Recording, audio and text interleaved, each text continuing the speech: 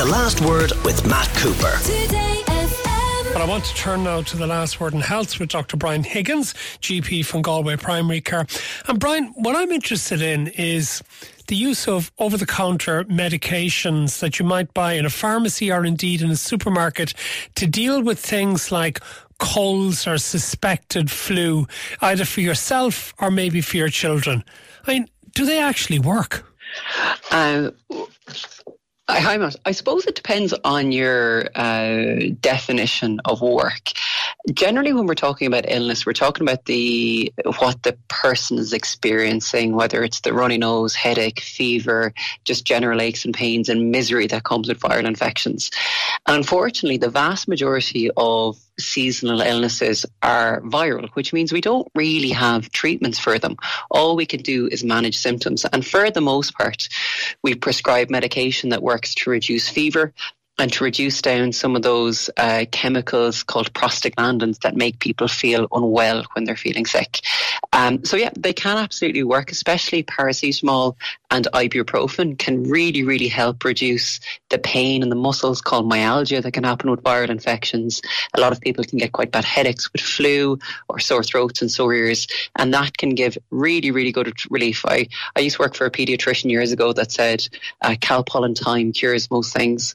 But when it comes to the other over-the-counter remedies for coughs and congestion, the jury is out. Yeah, before we get to those, so from what you're saying, for a lot of things, it's not actually medication that will cure. It's providing relief, is it, while you're waiting for the body to readjust and make you better? Exactly. When we get these illnesses, they're generally viral. So somebody coughs and sneezes on us and the virus comes into our system, and as it replicates, our body starts a battle to try kill that virus. And what will usually happen is we'll get a little bit sicker over the course of about 3 days, being sickest at the 3rd day, and then over the following kind of 4 to 5 days or 7 days if it's a more severe illness, we'll tend to get better and better and better as our body fights that virus. And it's actually the battle between our immune system and that virus that gives us all the horrible symptoms that we have when we're feeling unwell. Using chemicals like paracetamol and ibuprofen, they reduce just how bad that battle makes us feel, if you like, but it doesn't necessarily, or it doesn't at all actually reduce the length of illness. It just makes us feel better while our body's getting rid of the virus. But presumably as well, particularly in the case of children, it will help also to bring down very high temperatures. Yeah, absolutely. And I have 2 small kids, and there's nothing worse than when they're just absolutely miserable. And what we do is we provide symptomatic relief.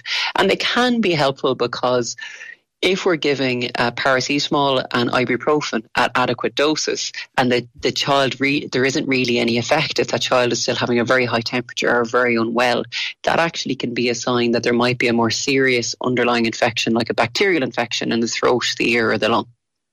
Now, what about things with decongestants in them? And the reason I ask about decongestants is that there were reports out of the United States recently from the Food and Drug Administration that some of them are practically ineffective, that they've been in place for decades, but actually the knowledge is that they do very little to actually help the person who's using them.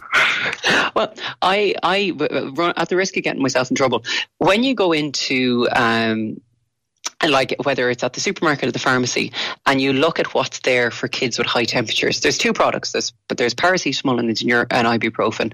And the reason is that there's only 2 is because those work really, really well. Now, if you turn and look at the section that sells cough syrups, there's a broad range of them. And that's because not any one of them works particularly well. And what you can find is they might provide a little bit of symptomatic relief. Some of them are expectorants and make you cough a little bit more. And for somebody with a chest infection or COPD, they can be quite helpful to get up excess phlegm. Or some of them might just have a nice soothing effect on the throat, but they don't do an awful lot. And then there's the whole range of products called nasal decongestants, which are usually a form of ephedrine or pseudoephedrine. And what they do is they cause a constriction of the blood vessels in the nose. So for people who are very congested, we can use a nasal spray and it will effectively squash down all the blood vessels in the nose, reduce the blood flow and reduce the swelling so someone can breathe a little bit easier. But actually they have problems. So for patients who have maybe a condition called atrial fibrillation, where they're prone to an irregular heartbeat, or patients who suffer with high blood pressure or prone to palpitations, it can actually bring on quite nasty symptoms for them.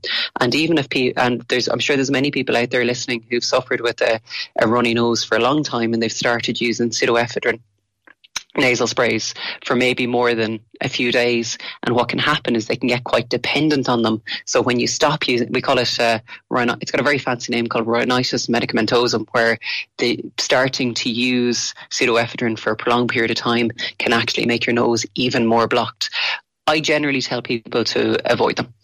So could it be that for many things, sort of things that don't require you to go to the doctor, you just actually have to sort of sit it out and you can make a decision as to yourself whether you want to use these products or not, but that if it gets much more serious and you have to go to the doctor, they will then prescribe medicines that can't just be purchased over the counter?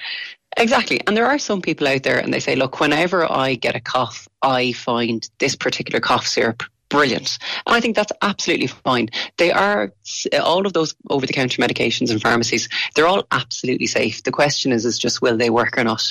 And unfortunately for many, many people, they won't work. And I do think if somebody's been sick for a few days and after 72 hours they're still getting sicker and they're not having a good effect from paracetamol or ibuprofen, I think that's really the time to start contacting your GP to see if it's maybe a more severe underlying infection that might need an antibiotic. And just to finish, Dr. Brian Higgins, 2 other suggested remedies: a hot whiskey or 7-Up that has been heated up and allowed to go flat. Do they work?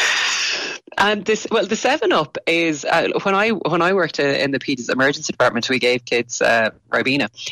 When kids are sick, like I suppose as parents, we're always worried that our kids aren't eating enough, especially when they're sick.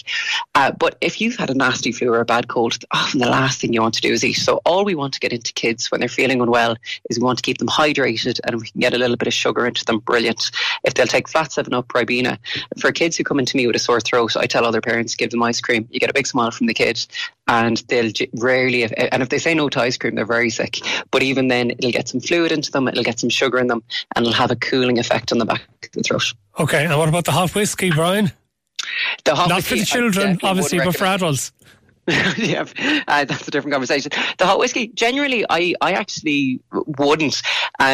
Alcohol generally makes us feel worse for multiple reasons, and it's got a really pro-inflammatory effect. And a lot of the time when we're unwell, what we're unwell from is actually the feeling of inflammation. So what happens with alcohol is it makes us not care because it disinhibits us. But it does actually, it will, if you have a couple of hot whiskies, I can guarantee you'll be feeling worse. Dr. Brian Higgins, thank you very much for joining us on The Last Word on Health. The Last Word with Matt Cooper. Weekdays from 4:30. Today